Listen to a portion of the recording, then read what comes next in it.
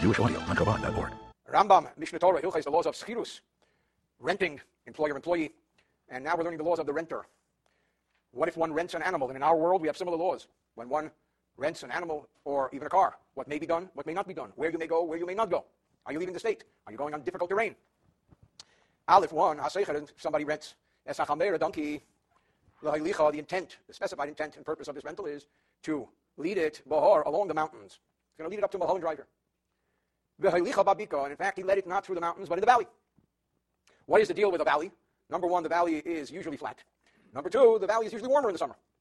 The mountains are cool. The valley is warm.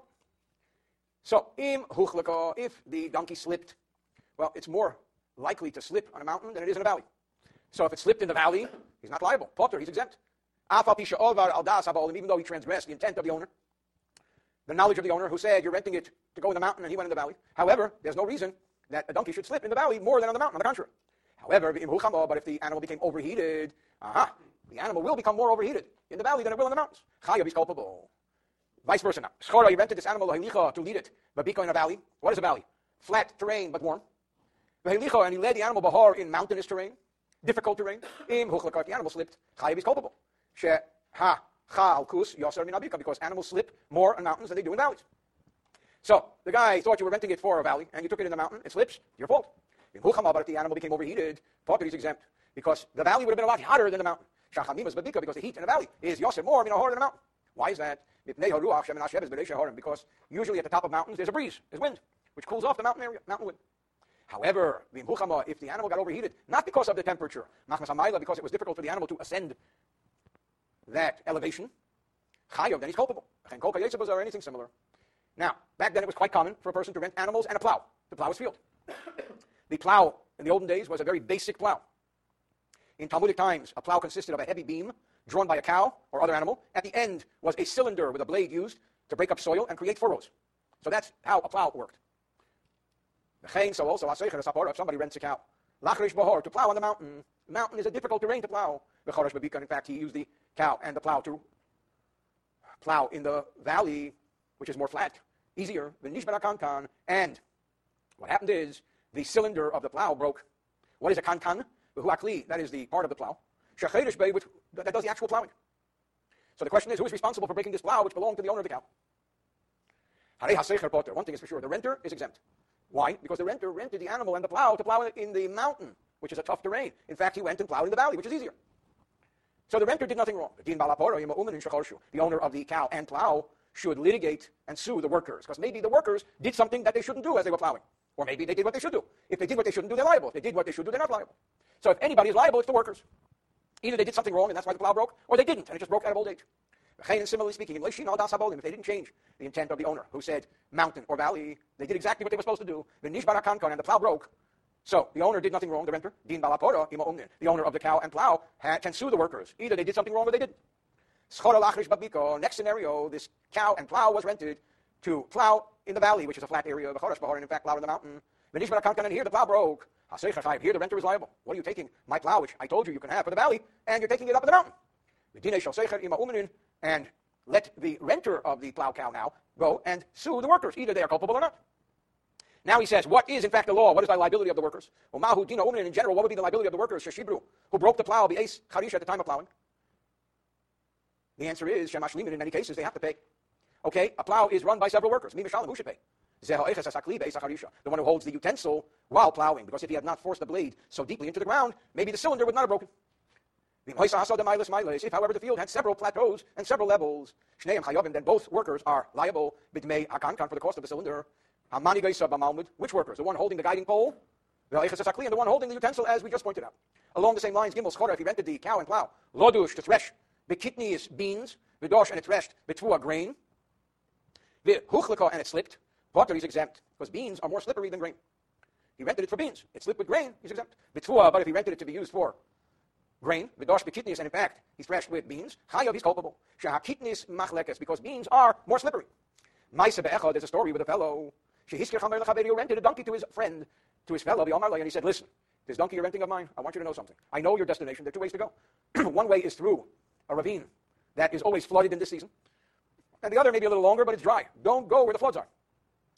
Do not go with this donkey b'derech, using the route Nahar Pekod of the river of Pekod River. Shamayim Mitzuyim Sham, because in this season there's water. Ella, you should go b'derech Narash, the Narash ravine. Why? Because in that ravine, Shein B'mayim, there's no water. The guy was a wise guy. Holach, he went b'derech Nahar Pekod. In the one he went through the ravine, he told him not to go to. And guess what? Umesa Achamer, the donkey died. But there was no witnesses that can testify how he went. He himself says, I went with the ravine of Pekod. And I'm telling you also, there was no water. The reason the donkey died has nothing to do with water. He just died. Our sages said, being that the average witness can testify that there is water in this season in that ravine, he has to pay. Because he changed the instruction of the owner of the donkey. Where there are witnesses, in other words, you can check the National Weather Report. You'll see if there is water or there isn't water. Where something is obvious and there are witnesses, you cannot use the logic of, why would I lie? Bring me the chumash with the measurements, please, if you can find it. If somebody rents an animal, to bring upon it 200 liters of wheat. He rents an animal to deliver 200 liters of wheat. Let me just check the chumash here.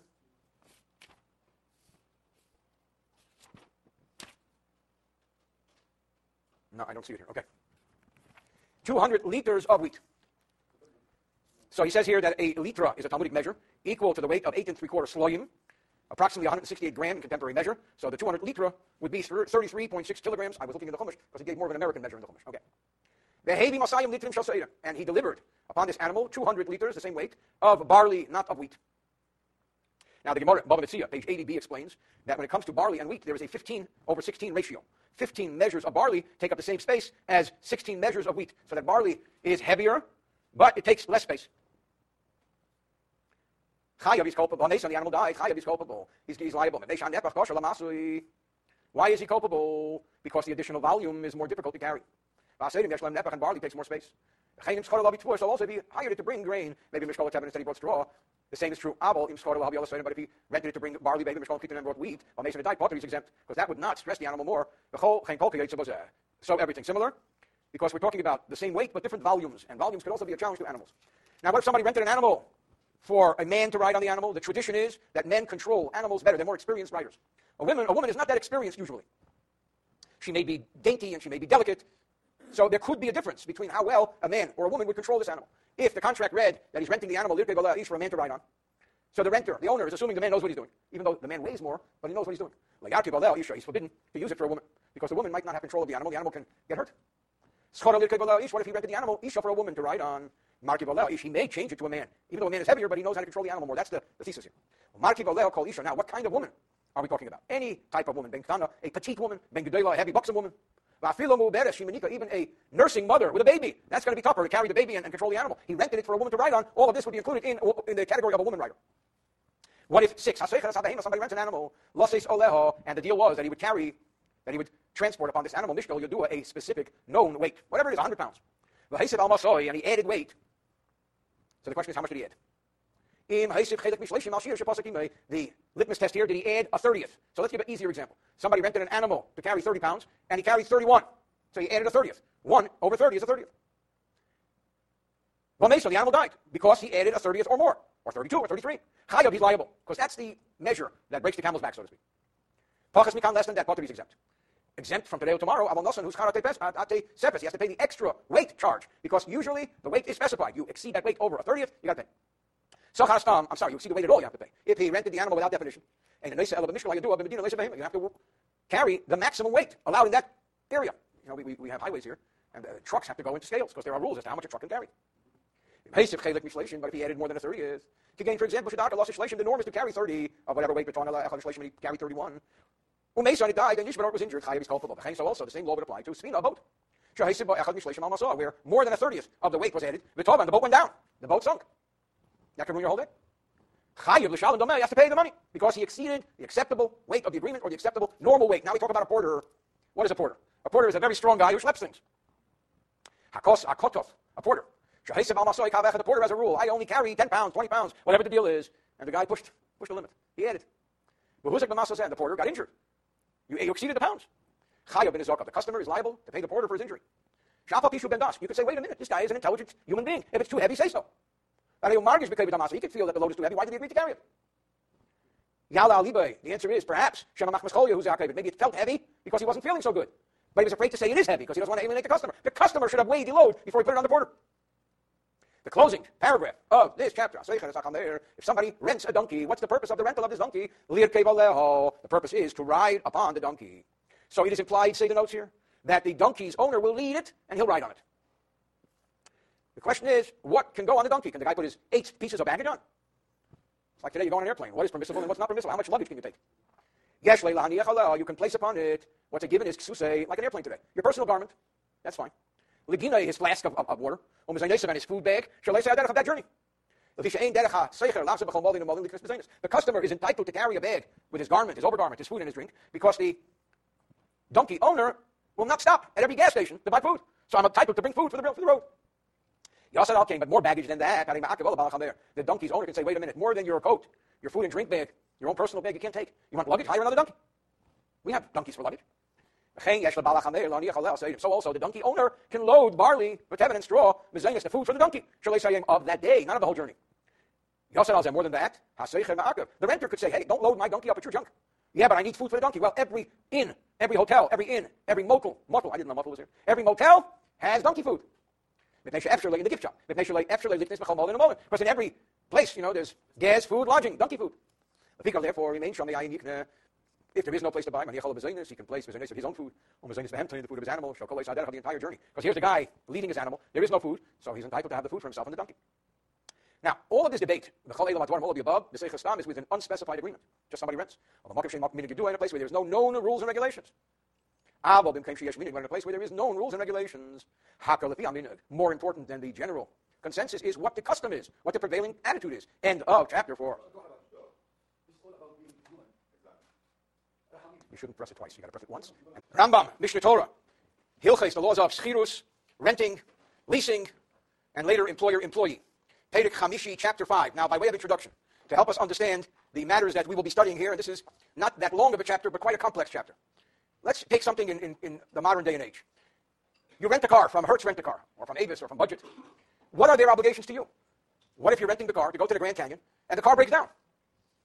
Are they obligated to give you another car? Are you obligated to fix their car? What's the deal? And the same goes for many other renting and leasing situations. And again, as I explained earlier, today we have a bonus factor in life, and it's called insurance. But back then, they didn't necessarily have insurance. So what is the obligation of the owner to the renter, of the renter to the owner? The thing breaks down, and so on and so forth. And of course, if you're dealing with a live animal, there are many things that can happen to a live animal. And these are these very interesting laws. We then segue into a boat. What if somebody hires the services of a boat to transport his merchandise from point A to point B? The boat sinks and the merchandise sinks. Well, what happens? Who owes who what? And then he rents a house, and so on and so forth. Okay. Perek Chamishi, chapter 5. When somebody rents an animal, and according to many, this scenario is, I am renting you this animal. His name is Morris. So the animal took ill. So the animal went mad. The animal went mishiga. Back then, the king used to send his soldiers out to the road to take whatever animals he needed. They would stop the guy. They would say, get off your animal. Thank you very much. We'll send you a receipt in the mail. So the guy's animal was taken by the king, by the government. What they call it, eminent domain. So the question is, who's responsible for what to who? There is the owner and there is the renter. The renter, all he's trying to do is get from point A to point B, or transport his load on the donkey from point A to point B, or what have you. Even though in all probability, once the government takes this animal, it'll never come back. As long as it was taken on the road, meaning that the king would send people on the road and tell them, take whatever animals you see. They wouldn't knock on people's doors and take from their barns. So in fact, it is the renter who took this animal on the road. Maybe the owner could say to the renter, you're responsible. Because of you, my animal got taken. Or maybe not. Says the Rambam, the owner can tell the renter, my animal got sick. My animal went bad. My animal was taken by the king. This is the animal you rented. It's yours. Take it. Do whatever you want with it. It is sick. It isn't sick. It is crazy. It isn't crazy. It was taken by the king or not. It's your problem. And he has to give him an entire amount of rent. Why? Because the owner, in this case, provided what he said he would provide. The use of this particular animal. The fact that something happened to this animal is not the owner's fault. And again, I bring the question in the introduction. You rent a car. Whose fault is what? And who has to do what for whom? Now he says, and he qualifies this. When does this law apply? When the renter rented this animal to transport a load, that if the load falls, nothing happens to it. It's not a fragile load. So the animal is not feeling well, or is a little bit crazy, or what have you. It's not so terrible.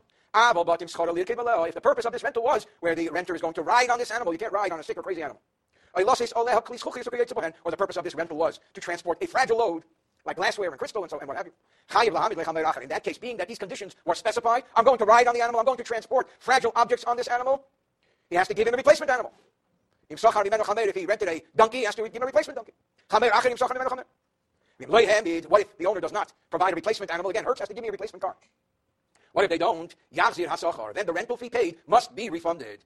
But the owner could say, hey, you rented my car. You rented my animal to go 300 miles. You went 100, pay me for the 100 miles. That makes sense. So the rental fee should be prorated if there is value in going the first 100 miles. There may not be value, maybe in the middle of nowhere. So this is the beginning of this set of laws. And again, there are many notes telling us what other halachic authorities say, what the Shulchan Aruch says, and what various commentaries of the Rambam says. These are very complex laws. Base 2. The plot thickens. What if the animal died? And Yishmael was injured? Whether the animal was rented to bear a burden, or to ride upon it. If the owner said, I am renting you a donkey, not a specific donkey, but I'm providing a donkey for you. It's like Hertz says, I'm renting you a car. Yes, I prefer the town car, but hey, I need a car. I need a donkey. I don't think they make town cars anymore. Then, because that's the deal, the owner has to provide another donkey. Because I rented a donkey.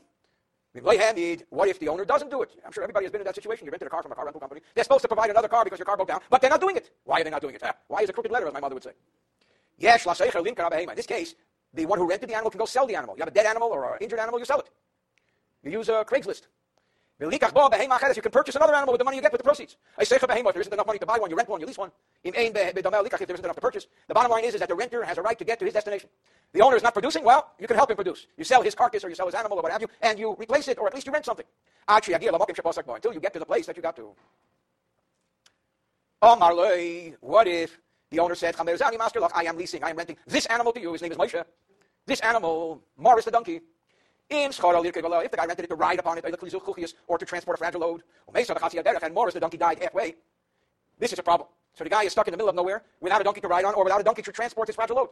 If there's enough money in the carcass to purchase another animal, maybe lesser quality, let him do so. But if there isn't enough money, then he goes out and rents one, even if he has to consume all the money of the sale. Until he gets to his destination, that was agreed upon, because in the rental agreement it said I'm going to the Grand Canyon. But if this carcass doesn't have enough value not to buy and not to rent another animal, in that case the guy's stuck halfway in Arizona. What is he going to do? Then he has to pay him the rental fee of half the trip. What do you mean half the trip? I'm stuck in the middle of nowhere. What good does this do me?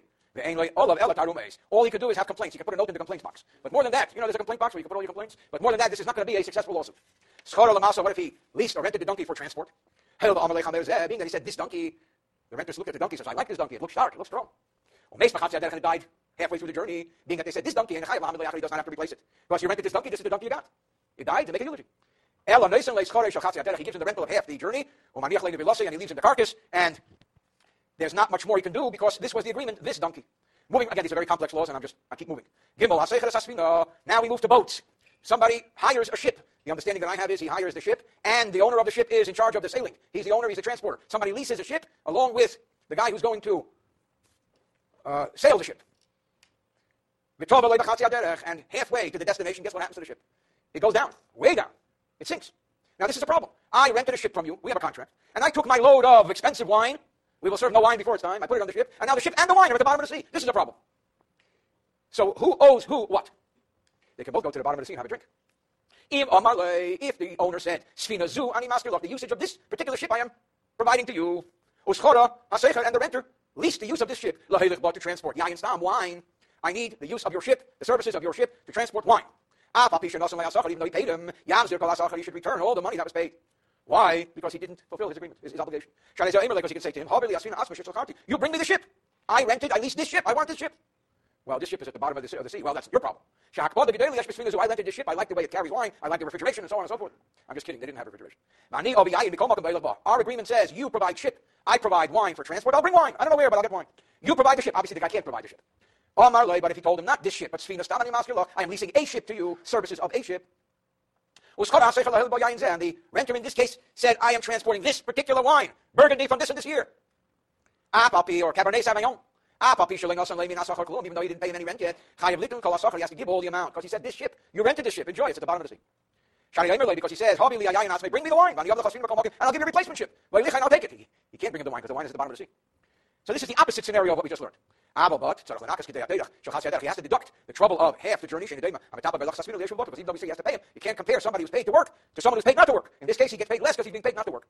Next scenario, if he said to him, I'm renting you this boat, and the renter rented to transport this wine. The boat was specified, the wine was specified. If he gave the money of the rental, he can't return it. He can't demand its return. If he didn't give him, he doesn't have to give it. Because this guy cannot deliver the ship. This guy cannot deliver the wine to be transported. So neither can perform, and therefore it is what it is. That is, if it was specified, this ship, this wine. However, if the rental agreement said a boat for wine transport, then they meet in the middle. They divide halfway, since both of them have the potential to fulfill the contract and neither wants to. Moving right along, Dalid. What if somebody rents the usage of a ship, and in the middle of the journey he says, never mind, I changed my mind, and he unloads his load. I guess they stop at an island or whatever, and he says, that's it, I'm out of here. Being that the renter made a commitment for this entire journey, the fact that he elected to abort the agreement is his problem. He has to pay the entire agreement. Now we get into something else, which is a very important issue in today's world. What about subleasing? What if the renter found someone to sublease the use of the ship until the destination agreed? Seicher, he can sublease. What do you mean he can sublease? The owner of the ship says, I lease to you. Well, the owner of the ship can put a note in the complaint box. But that's all he can do because he has a commitment, and the guy found a replacement for the customer. So also, the guy was a good businessman. He sold the entire load en route. So halfway through, he sold his load. It's what we call flipping an escrow. And then he descended off the ship. And the new buyer comes and says, hi, I'm the new buyer. Are you my sailor? Are you my ship transporter? The ship owner takes half the rental fee, half the transport fee from the first guy. And the second half from the second guy who bought the load en route. Now, the owner of the ship, what does he have that he can do to his client who leased the ship from him? The answer is complaints. That's all he can do is complain. What is the offense? What's he complaining about? Because he has to now tolerate a new personality. Maybe the guy's obnoxious. Maybe he's difficult. Maybe he has body odor. Whatever the situation is. So therefore, the most he can do is complain. So also all similar scenarios. Hey, number 5. Now the Rambam goes and stretches this and says, the Rambam deduce from this I can deduce the following scenario. So then when a person rents or leases a house to a client for a certain time, let's say you lease a house, happens every day. You enter into a 1-year lease or a 2-year lease or whatever the deal is. You know, it's not a joke, by the way. When you're going to sign a lease, make sure you talk to your lawyer, because leases are not joking matters. I mean, you could move to Texas and the guy could sue you and you'll probably lose. You have to fulfill the conditions of your lease. You can't walk away from a lease unless your lawyer wrote it in such a way that you can't walk away from the lease. So when you rent or lease a house for a certain period of time, and the renter, the guy who rented the house, wants to sublease. This happens every day. You find yourself caught in a lease, you find someone to assume the lease. Is that okay, or is it not okay? That's a good question. The answer is yes, subleasing is okay, provided that that the number of tenants do not exceed the original number. So if the first renter had a family of 6, then the sublease guy also has to have a maximum of 6. But if he's got a family of 27, because he's got a lot of cousins, then he can't sublease. Because the volume of the tenant will determine the damage to the house, as we know. However, says the Rambam in his scenario, if there are only 4 in the family of the tenant, he can't sublease to a family of 5. Because our sages did not say the rule that someone who rents cannot sublease, that applies to movable objects, because movable objects are very delicate things. Because he says to him, I don't want my object to be in somebody else's domain. And we talked about this earlier. What if you rent a car from Hertz? Can you sublease that car to someone else? The answer is of course not. Read your contract. It has to be immediate family, spouse, or whatever. You can't sublease the car to your first cousin. Hertz says, I don't know this guy, I didn't check him out. That is for a movable object. When it comes to real estate, or even a ship. Because in that case, the owner of the real estate is there. The owner of the ship is there. He's the sailor. You can't say this. You can't say, I don't want another tenant in my house. Check out the tenant. His family is not any bigger than mine. The same goes with a ship. Similarly speaking, says the Rambam, logically it appears to me, if the owner said to the renter, listen, Mr. Renter, I understand that you want to terminate the lease. I understand you're bringing me someone to assume the lease, to sublease. I understand. But let me ask you a question. Why do you need to sublease my house to someone else? I'll tell you what. You don't want to stand by your lease. Say, go home. And leave it. I'm letting you out of the lease. I just don't want nudniks in my house or in my boat. I don't know the guy. Have a good day. I'm not going to sue you. By the way, don't believe him. Make sure he writes it down. Oral agreements are worth gunished with a capital G. In this case, he cannot forcibly sublease this to someone else. Because the guy is saying, go, I'm not holding you to the lease. In fact, the Rambam brings a verse, a beautiful verse from Shlomo HaMelech, Proverbs chapter 3:27. This would be included in the teaching of the wisdom of King Solomon. Don't hold back good from the owner. The owner is giving you a good deal. He's not holding you to the lease. Then cooperate, be nice. Instead of subleasing, which you're allowed to do, better yet, just walk away from the lease that he's allowing you to do. Leave him his house.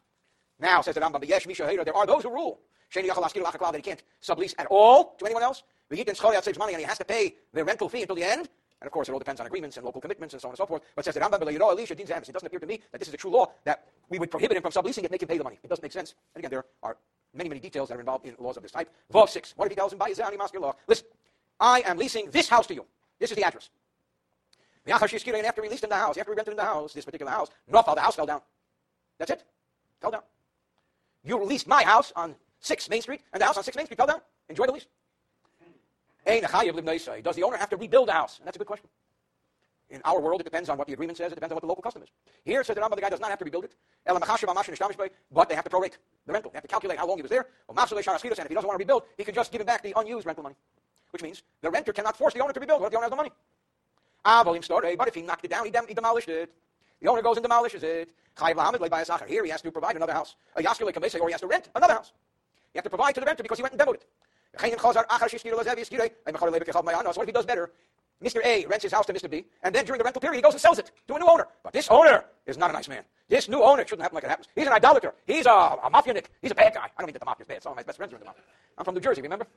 Where the guy reversed the rental agreement of the first because he's the new owner. He can do whatever he wants. You don't like it? As they used to say in Newark, do me something.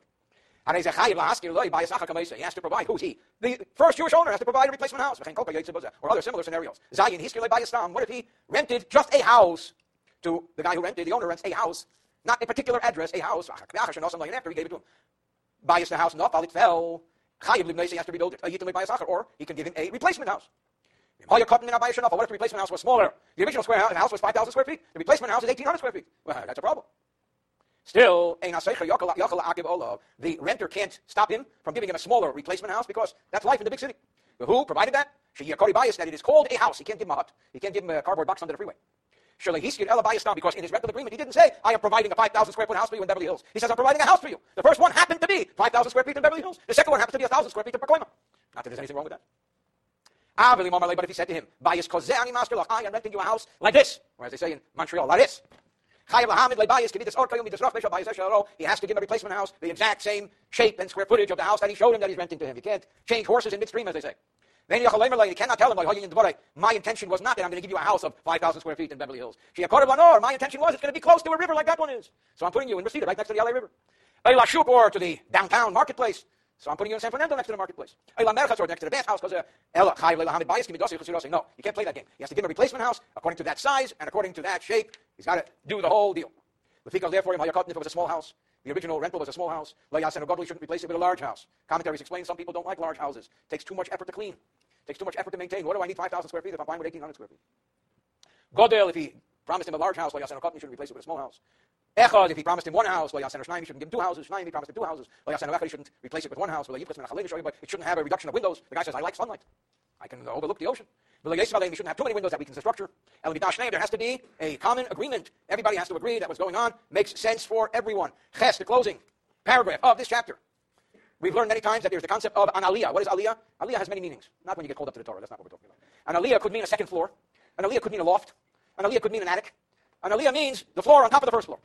If somebody rents an aliyah, let's say a loft, and then for some reason the loft is not usable, he has to give him a replacement loft.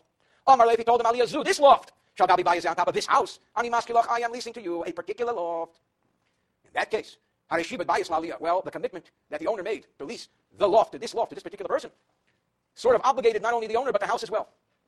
Because it's the loft, the second floor, to the first floor of this house. Therefore, in nibcheso aliyah, if something happened where the house became smaller, the square footage was reduced, a problem developed.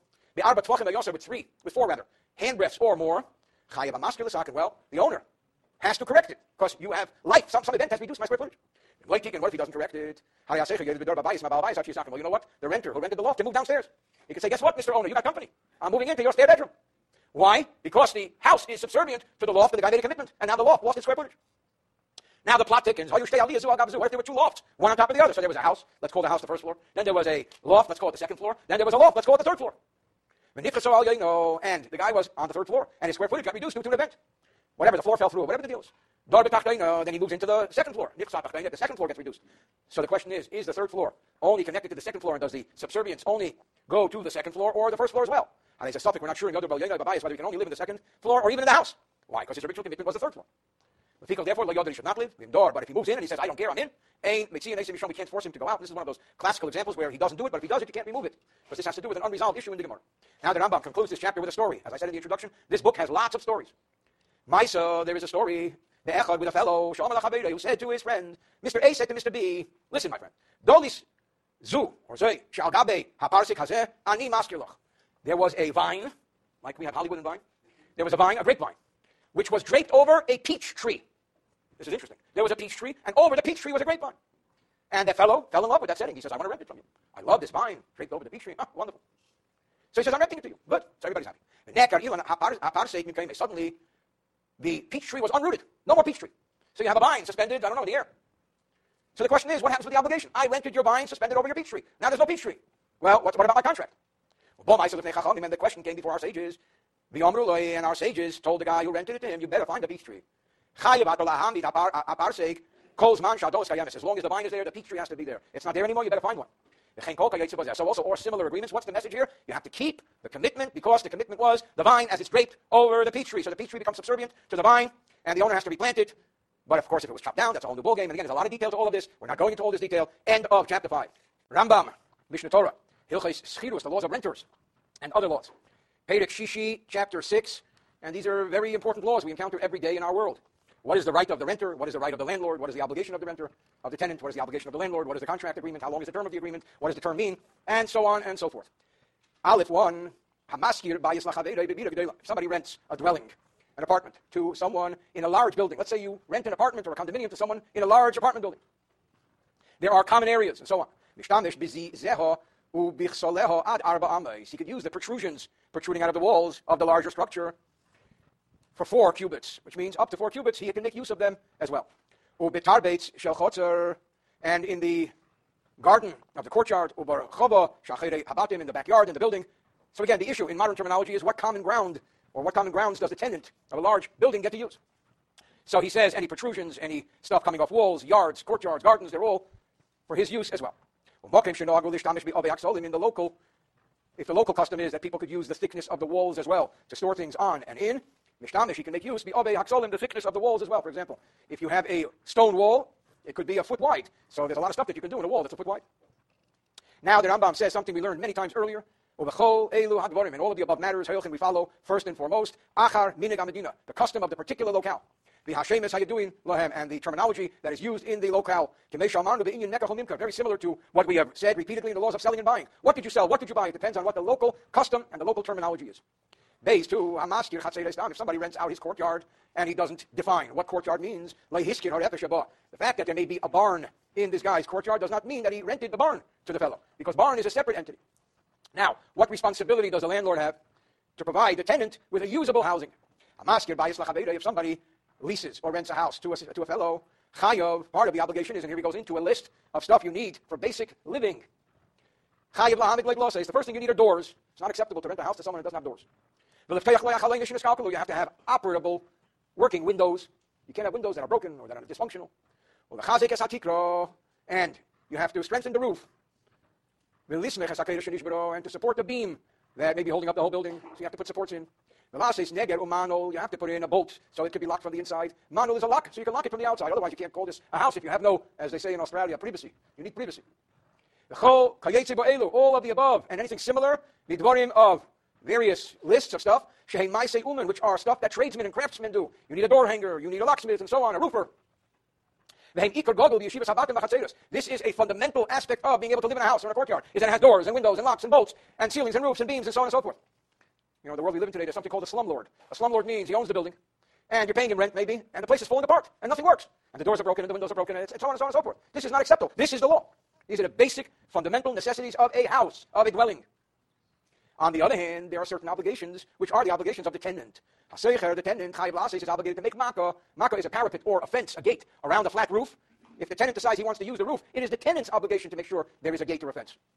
Mezuzah, it is the tenant's obligation to put a mezuzah in, or put a mezuzah on. It's not the landlord's responsibility.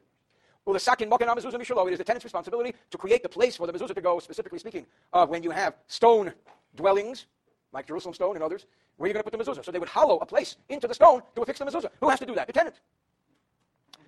So also, if the tenant desired, to create sulam, an access ladder, a marzev, a latiach gagai, or I guess drainage or slanted roof so the water drains off, all these improvements would fall into what we would call today tenant improvement, where the tenant does this stuff. But the basic obligations of the landlord were enumerated above. We learned similar laws earlier. If somebody rents a loft, what is a loft? Second floor, to another fellow, and the floor became diminished. It became open for 4 square handbreadths or more, reducing the square footage. So now the guy has a smaller loft because a hole developed in the floor ceiling.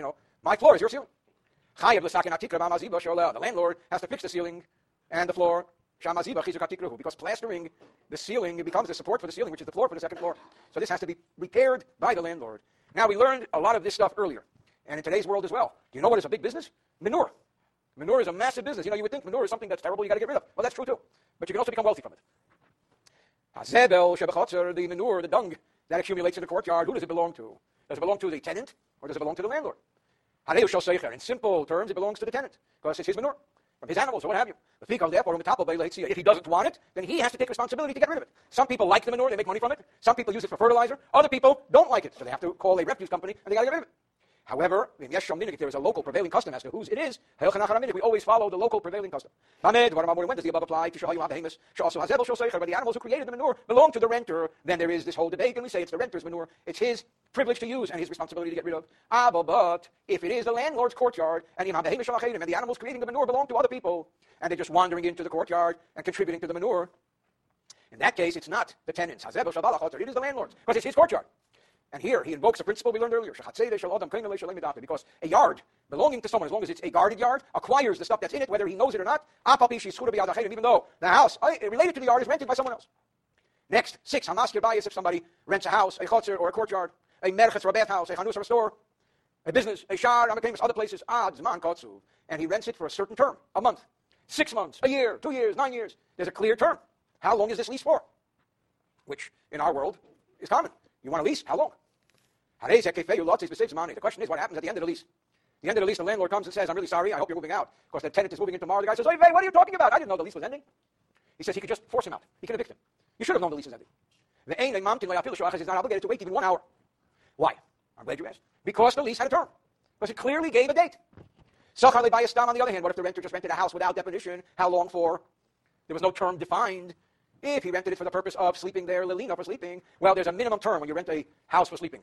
It's at least 1 day. People go on vacation. They rent a vacation home for 1 day. If they rent it for a weekend, Shvisa comes from the word Shabbos. At least 2 days, Friday and Shabbos. If they rent the house for a wedding party, it used to be common that people used to rent a house, and they used to make the wedding and the Sheva brachas, and then the bride and groom would live there for a period of time. What's the minimum time for a wedding house? And minimum is 30 days. So these are undefined terms, minimums. 1 night, if it's a regular rental, 2 nights if it's a weekend rental, 30 days if it's a wedding rental. Zayin, now comes what we call in our world month to month. When your lease expires, you're month to month. 1 month at a time. What does it mean, month to month? That sounds nice, but what does it mean? It means if you want me out, give me a month's notice. If I'm leaving, I'll give you a month's notice. That's what month to month means, in case you didn't know. I'm just kidding, everybody knows. Zayin, I'm asked by if somebody leases or rents a house to another without definition, without a term, he can't evict him until he informs him. He gives him notice 30 days. What's the purpose of this 30-day notice? I'm glad you asked. In order for the tenant to search for a new place. He shouldn't be cast in the middle of the road, as somebody I know says, we're going to live on a park bench. You don't want to live on a park bench. You want to live in a house. So that's 30 days notice. Well, the Seif Hashleishim at the end of 30 days, following the notice, Yetze, he goes. Now, interesting law. This law doesn't work well in California. When does this apply? In the summer, when a person can move. But in heavy winter days, in stormy winter days, when snow and rain and so there's a commonly accepted rule that people cannot be evicted from Sukkot to Pesach, from October to April. Why? Because it's rainy season, by the way, in the world we live in. The biggest moving time is June. The best time to sell a house, May, June. Because in the winter, people aren't moving, by and large. But as a decency, we don't evict people in the winter. What's the winter? Sukkot to Pesach. What if the landlord gave the tenant 30 days notice before Sukkot? Well, that's fine. However, if even 1 day of those 30 days pushes after Sukkot, whoops, you're into the no-move zone, like the no-spin zone. He can't evict him until after Pesach. Why? Because he's 1 day past Sukkot. Who provided that? You want to get rid of the guy after Pesach? You better give him 30 days notice. But I gave him 30. No, that was a long time ago. You got to give new notice. Now he qualifies. When does the above hold true? In regular cities, in normal living conditions. In mega cities, in big cities. There's a town, there's a city like a metropolis, and then there's a megalopolis, something mega. In a big city like New York, Los Angeles, Moscow, and so on. In big cities, winter, summer, it's all the same.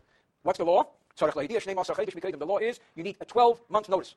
Because big cities are hard to get rentals in, and 12 months is acceptable. What 30 days is in smaller towns, 1 year is in bigger cities. So also a store, a business. Whether it's in smaller cities, bigger cities, a year, 12 months is the acceptable notice, period. Just as the owner, landlord, has to inform the renter, listen, I need you out in 30 days or in 12 months. So also, the tenant needs to give the landlord notice. 30 days in regular cities, or 12 months in a bigger city.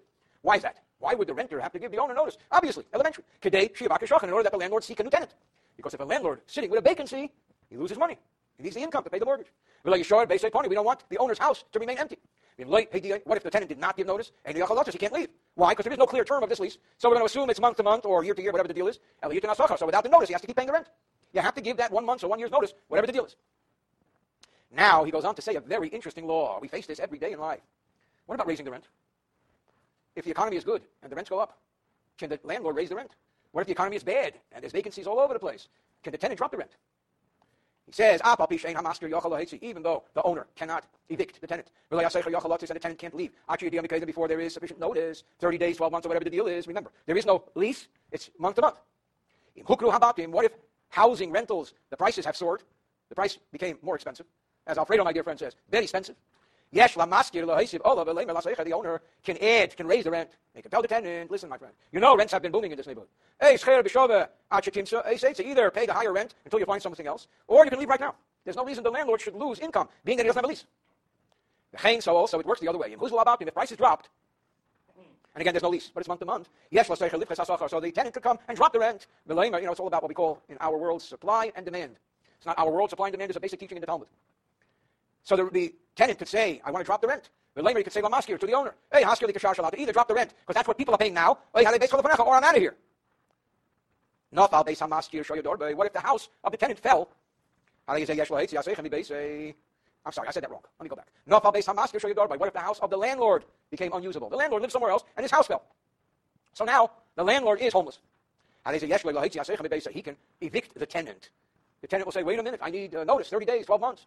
The landlord can say to the tenant, in the beginning it doesn't make sense. And you should dwell in my house until you find a place. I'm living outside. I'm homeless. It's my house. I understand you have rights in this house, but your rights are not greater than mine. I own the house.